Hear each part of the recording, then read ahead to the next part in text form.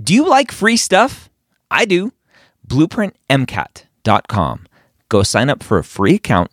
Get access to Blueprint MCAT's diagnostic, Blueprint MCAT's full-length 1, Blueprint MCAT's amazing brand new spaced repetition platform with over 1,600 flashcards already made for you, as well as their amazing study planner tool. Schedule out the content so you know if you are on track to take the MCAT when you need to. Again, that's BlueprintMCAT.com for all of those free goodies. The MCAT Podcast, session number 165.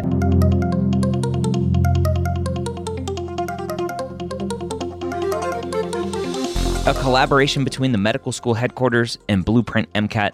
The MCAT Podcast is free MCAT prep to help you understand the MCAT, teach you how to break down questions, and give you the skills and confidence to get the score you want on your MCAT test day. Learn more about Blueprint MCAT at blueprintprep.com/MCAT.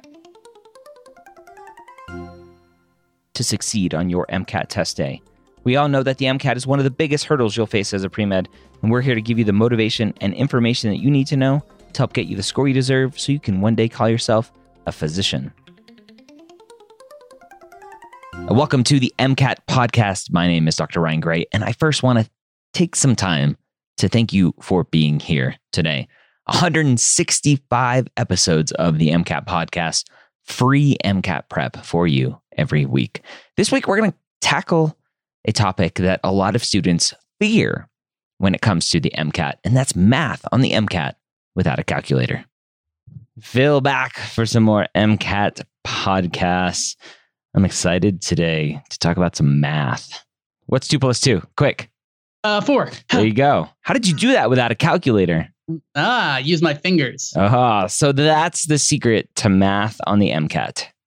Right. Fingers. Fingers are the key. Fingers and toes. Luckily, hopefully I'll have to wear my sandals if I think they're going to ask me more than something that adds up to 20. Wear flip-flops. All right, so we're going to talk about math on the MCAT today, something that stresses a lot of people out. And it's funny, my wife, the other Dr. Gray, she always, when we're talking about math, which she's okay at, not public math, quick in-person public math, but she always like, I did calculus without a calculator. I'm like, so did most college students. I don't know what you're talking about. But anyway, math on the MCAT is something that freaks a lot of students out, especially those who aren't strong with math. So let's give them the down and dirty so that they can go into the MCAT with as much confidence as possible that they can handle whatever's thrown at them on the MCAT without a calculator. Yeah. So the reason it freaks people out, I feel like, is because maybe this is just me, but I was in like middle school and they're like, you need to learn to do something without a calculator because you won't have a calculator in high school. And then in high school, they're like, you won't have one in college. And then I get to college and they're like, all right, here's your calculator. Going to go through this. And so like, I literally always had a calculator. Like I was a physics major for a while and I took, math methods of differential equations, Calc 1, 2, 3, physics 1 and 2. And I had a calculator for all of those. What was your go-to? What was your go-to TI number calculator? Do you remember? I was middle of the road. The TI-89 is where I went. I wasn't down there with the TI-87s, but I wasn't a TI-91. I didn't have the budget for that. So I know those are the kids. They're like, wow, you must be rich. You have like a calculator. You have a computer in your pocket. Now we all have iPhones. Right. And they're like way more powerful, but the TI-89 still cost what it did in 2006. It's still an arm and a leg. Yeah. That's funny. Yeah. Okay. And so a lot of students are freaked out because, in physics in undergrad, not only did they have a calculator, but there's a good chance they had an equation sheet. Mm-hmm. And, they're kind of going through this. And so, for the last 4 years of their life, they haven't ever had to do a math question where they didn't have the equations for them. Maybe they had to create them and organize the study sheet, but they didn't have the equations. And then they also, didn't have a calculator. And so now that's the scenario that they're all thrown into. Yeah. And let's talk about the equation sheet real quick, because I think a lot of students, there's this tactic out there that you should have all of these equations memorized at least for the 10 minutes before going into the exam. And then as soon as you sit down, you write them all out really quickly before you forget them. Regurgitate them. Yeah, that's going to take a while. That's going to be like, I don't know, you're going to spend like 15 minutes just sitting there scribbling furiously to yourself. Now, if you get to the point where you can do that, where you can write them all out from memory, you're fine, right? But that's not if you can get to that point, you don't need to be at that point. Yeah, exactly. Like that's overkill in my mind, because while there is math on the MCAT, the MCAT is not a math test. Yeah. It's not trying to figure out who's the world's best mathematician, and then we're going to let them into medical school. Like that's not their objective. That's exactly who they don't want. Trust me. Right, exactly. And so, while there is math on the MCAT, the math itself is not mind-blowingly difficult. You can do crazy rounding and just kind of like paying attention to stuff. And things become a lot easier, at least in physics in undergrad for me. Like if the correct answer was 2.94 and I got 2.91, then I was wrong. And that's not how the MCAT works, right? Mm-hmm. It's multiple choice. And so your answer is 4, 80, 200, and 7 billion, right? And like you can do some pretty crazy rounding and still come close enough to get to the right answer. Yeah, let's talk about that. I think every time that we have done equations or something that involves potentially some sort of math, or you're reading a question, you're like, oh crap, this is a math one. It seems like the answer was almost always like, oh, I didn't need to do any math to get the answer. I just had to assume this and just keep track of units and I'm good here. Yeah, like, so the MCAT, they know that you have about a minute per question. Mm-hmm. And so if they're going to give you a big question, like they're going to try to test what they're interested in. They're interested in, do you understand what this equation is for? Do you understand when this applies? Do you understand what the units for this and kind of like what's going on with this? What's the relationship? Like if I double the radius, does that double the flow or quadruple the flow or whatever 16 times the flow would be, which is the correct answer for Poiseuille's law.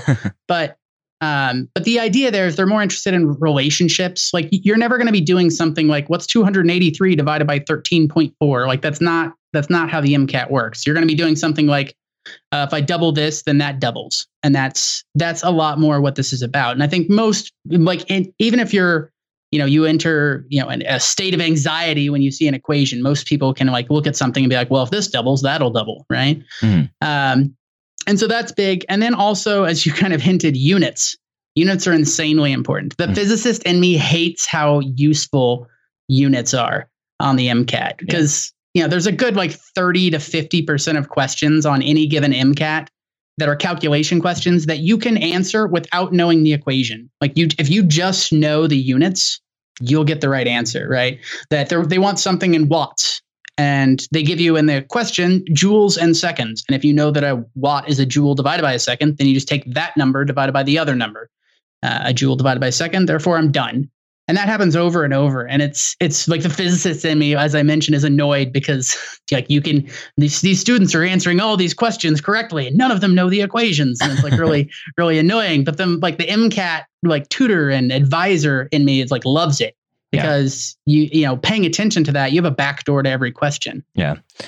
So how's a student supposed to go into a question and quickly realize that, okay, I can take a breath. I don't need to do any calculations. I can double, quadruple, times 16, whatever, and I'll be okay. Because I think that's where a lot of students go wrong is they click that button, go to the next question, and they're immediately in the weeds with the question and looking at all the answers, and they're not picking out the fine pieces of detail, which, again, the MCAT's a reading comprehension test of going, okay, I can step back. I don't need to do anything complicated here. Right. That literally happened to me just earlier this morning when I was working with a student and we were like going through this question and he's like, okay, this is about electric fields. And so he stops looking at the question, stops looking at the answer, and he like gets out a scratch paper and he starts like writing out equations because he's trying to remember, wait, was that over R squared or R? And I'm like, hang on, stop what you're doing. Look at the question. The answers are kilovolts over meter. You have kilovolts, you have meters. Divide the one by the other and you're done. Like you don't need to know that an electric field is Q over R. Like that's not useful at all in this scenario. Mm-hmm. And so I think being aware of that is the first thing, is like looking for that. And that's, like we said, that's different than what's happening in undergrad. In undergrad, if you have a physics question, step one is figure out what the equation you need is, and then plug in numbers and then plug and chug and go through it. And then you've got the right answer. But the MCAT's not like that. The MCAT's not going to, yes, there are a couple of questions out there that you need to know the equation in order to kind of like plug and solve. But those are not the majority of the calculation questions. And even then, the majority of the questions are not calculation questions. So we're talking about the minority of the minority going through there, requiring you to be able to regurgitate quickly Poiseuille's law or the Bernoulli equation. And so you just kind of need to understand relationships as you're studying, thinking about that, like thinking about like what's going on here, keeping an eye out for like what you can use in the answers, understanding what values are even possible, talking about index of refraction. As light enters into glass or water or whatever, it slows down. And that's, the index of refraction tells you what's going on with that. And so the index of refraction, because stuff slows down, the index of refraction always has to be greater than 1. Because the way the equation is, it's the speed of light, the constant, 3 times 10 to the 8th meters per second, which is the speed limit for the universe, divided by like however fast light travels through this substance. And so that's got to be slower or equal to the speed of light, because nothing can go faster than the speed of light. So your index of refraction always has to be greater than 1. And so if you see an MCAT question and they give you this scenario and they ask you like, which of these is the index of refraction of this unknown substance? And your answers are 1.5, 1, 0.8, and 0.4. Like the answer is A, right? It's got to, like if light slows down with interest, it's got to change the index of refraction, and it can't be less than 1. So I've done no math. I've done no calculation. I just know that like the index of refraction is going to change from 1 and it can't go smaller. So the answer is A. How's a student supposed to, as they're taking their full length exams, doing the Q banks and prepping for the MCAT, what would you recommend they do to be able to not only go through the questions, make sure they're getting the questions right, but really understand those relationships more in depth? So in a way, I feel like you answered the question for me. And like the answer is take exams and go through Q banks. Don't just sit with like a pile of equations and try to memorize like what are these equations and what's kind of going on with those, but like actually apply them. Like go through and do practice questions. And the more practice questions you do, you'll start to understand the rules and kind of what applies. And more importantly, what the MCAT actually cares about. Mm-hmm. There's a lot of students that are just sitting there trying to memorize 10,000 equations. But like a lot of the way the MCAT is ran, the way that they ask you questions, that's not the most valuable use of your time. Like maybe just making sure you know what a volt is, which is a joule per coulomb. And so just kind of like paying attention to those things. And the more questions you see, the better it goes. I would also advise, and this is something that I always do with students, and it's that even if you get the question correct, there's a lot of calculation questions. Sometimes students will miss it. Sometimes they'll get it.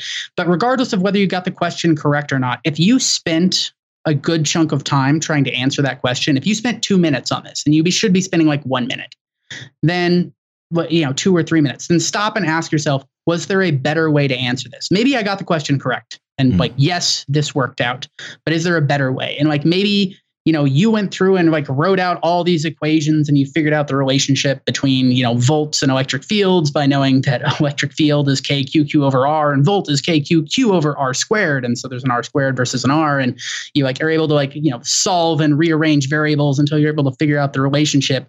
Or you could have just looked at the units and like, all right, I need volts over meter. And so that's that thing divided by that thing. Yeah. And so being on the lookout for those is a big deal. And I can't overemphasize that unit stuff. If you sit down and take any of the AAMC exams, like look for that, be aware of that, because there's a passage that I've done from the AAMC where there's 3 calculation questions and every single one of them doesn't require an equation if you just look at the units. And so those questions, some students are going to end up spending 5 minutes on those 3 questions. Some students are going to end up spending 1 minute on them. And like both students can get them correct. Like if you just pay attention to the units, not only is it easier, but it's also faster, which gives you so much more free time to work through the rest of the test. When this is more of a user interface, next step potential question. When a student is using the Next Step platform for their full lengths or for their Q banks, when a student goes back to review those questions, does the platform tell them how long they spent on each question? Yeah. And you can go through, if you click the review button, like instead of like going to the test and like looking through the questions, if you look at the review of it, you can kind of scroll down and see how much time you spent on each question. And then you can just click on the question, it'll take you to it. And then you'll be like, whoa, I spent way too much time on that. Okay. So that's cool.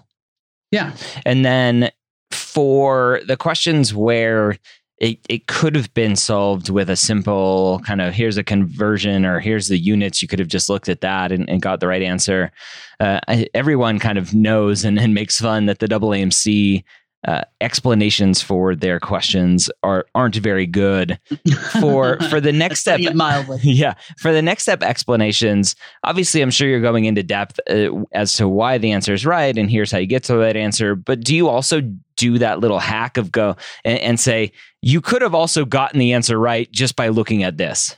Yes. Yeah. And that's a really useful thing, because I talk about this all the time with my students. Is like, all right, here's your question. There are 3 ways to answer this question correctly. Right. And just kind of like working through and making sure that they're clear. We do that with our explanations, going through. And so if you spent a lot of time on a question, like I said, even if you got it right, go look at the explanation, spend some time kind of like reading through it. I know it might be like a long explanation, but if we're going to explain, 3 different ways to solve this question, it's a really useful thing for you to know, like different strategies. I will also mention and kind of plug that the AAMC explanations, students do have a hard time with those. And so we've been asked, like students have asked us like, hey, can you write explanations for those like you did for your questions? and so if you have our course, we actually do videos explaining every single passage and every single question from the AAMC exams, and kind of walking through like how to deal with this passage, how to deal with this question. And so if you find yourself reading the explanation from the AAMC and you're a little bit lost, which sometimes I feel like I understood it, I got the right answer, and then I read the explanation, I'm like, I am so confused. I have no idea what's going on here. Right? Like this they made this way worse. I'm lost. And so that's not what you want from an explanation. No. That being said, their questions are amazing. Their passages are amazing. They write the actual exam, and so they're really good with the questions and stuff. Just their explanations don't always make things clearer. Yeah. Okay. So MCAT math. I think I've seen a lot of times being able to quickly move decimal points. Do you have any secrets on moving decimal points pretty quickly? Multiplying by 10, 100, dividing by 10, 100, whatever, for a student to quickly get where they need to go? This is my favorite thing, because I am lazy. And so I want to make my stuff really nice and really easy. And so first thing, if you have fractions, like let's say you have something divided by 2, or something like, let's say you have 238 divided by 2, right? Like that's actually not that bad now that I think about it. Like going through the math in my head, that's a horrible example. Let's say you have 117 divided by 5. Okay. Right? Like that's a little bit more difficult. And so rather than try to figure out like what's 117 divided by 5, I'm actually going to multiply the top and bottom by 2. And so 117 divided by 5 becomes 234 divided by 10. And that's way easier, because that's just going to be 23.4. And like, I don't have to do anything with that. Sneaky. And so I know that always seems like students are like, wait, why are you multiplying it? That's going to make it even farther from simplified. And so that's something to be aware of. But another thing you can do, and this is another one of my favorite things, is using the MCAT answers against themselves, like judo, like you're turning the MCAT against itself, and like you're using it to defeat it. If their answer choices are, let's say 2 times 10 to the 13th, 9 times 10 to the 87th, 6 times 10 to the minus 14th, and 11 times 10 to the 3rd. I don't really care about the exponents. What I care about is I got like 2, 9, 6, and 1, or 2, 9, 6, and 11. And so if I know what I'm doing with my equation, like I don't care about the exponents. Like I'm not going to convert milli to micro, or kilograms to micrograms or femtograms or whatever. I'm not going to worry about the orders of magnitude. I'm just going to worry about, if I multiply and divide the coefficients, do I end up with 2, 9, 1, or 6? And if the answer is 2, then the one that's 2 times 10 to whatever is the answer. And so that's just a way to like ignore the orders of magnitude. And that saves students a lot of time because that can be a really confusing thing. So just to reiterate, you can only really do that if you have your answer choices all have different coefficients, like, 1, 2, 6, and 9. And so, but if that's the case and you've got the equation and you're trying to like fight your way through this, just ignore all the orders of magnitude and just look. If the answer comes out to be 2 or 20 or 2 million, whichever answer has the 2 is the correct answer. If you end up with 990.0009, whichever one has the 9 is your answer. And that's just a way to move through things a little bit quicker and not have to worry about the like, wait, what's a femtogram again? I forgot, right? Which I actually might have forgotten what a femtogram is, but it's something. I think it's smaller than a pico, which is, I'm also not really sure where that is either. Yeah, gotta remember all those. Yeah. Okay. Any other math secrets, math favorites you have? No, those are the big things. Simplifying equations by, like I said, 117 divided by 5. I'm just going to multiply the top and bottom by 2. Paying attention to the coefficients, and if they're all different, just rounding based off of that. And then units. Units will get you the answer like 40% of the time on any given MCAT. So that's one final question. If a student has some sort of weird math equation, it's like whatever, 1 million something times 8.5, do you think they can probably get the right answer if they just round up the 8.5 to 10 or rounding to whatever nearest thing to make it as easy as possible? Yeah, I do that all the time. And so like gravity is 9.8. Now that's 10 for me. Another one that's kind of funny, like pascals, the number of pascals in an atmosphere, and the charge on a mole of electrons. One of those is 98,000. The other one's 101,000. I don't remember which one's which because both of them are just 100,000 in my mind. Like they're the same thing. And so like being like not afraid to round stuff, it is also important to look at the answer choices for that as well. Like if your answer choices are 2, 50, 800, and 6,000, then you can round like crazy. And this, 15, I'm going to call that 20. Right. Or I'm going to call that 10, that's pretty crazy rounding. But if your answer choices are all super different, then that opens the door to that, makes it a lot easier. Okay. All right. There you have it. Now you know what 2 plus 2 is and how, if you have exponents and other fun math, that you can just round up and divide by some easy numbers, even numbers, and get your answer close enough. But remember, check out that answer first to make sure that you can have some fuzzy math and still get the right answer. Hopefully, this episode will ease some of your fears when it comes to the MCAT, especially math on the MCAT. Next week, we're going to look at the newest test or talk about the newest test that the AAMC is releasing, their 4th full-length exam, scored full-length exam for the MCAT. So I hope you enjoyed this episode. I hope it eased some fears. If you are looking for some more fear easing, then I encourage you to go check out the pre-med years session number 337, which I did with Dr. Pewter, all about test anxiety, how to overcome test anxiety, how to take back control. Now, Dr. Pewter is a psychiatrist who deals a lot with test anxiety, ADHD for students, and much more. So again, that's pre-mid-year session number 337. Have a great week. We'll see you next time here on the MCAT podcast.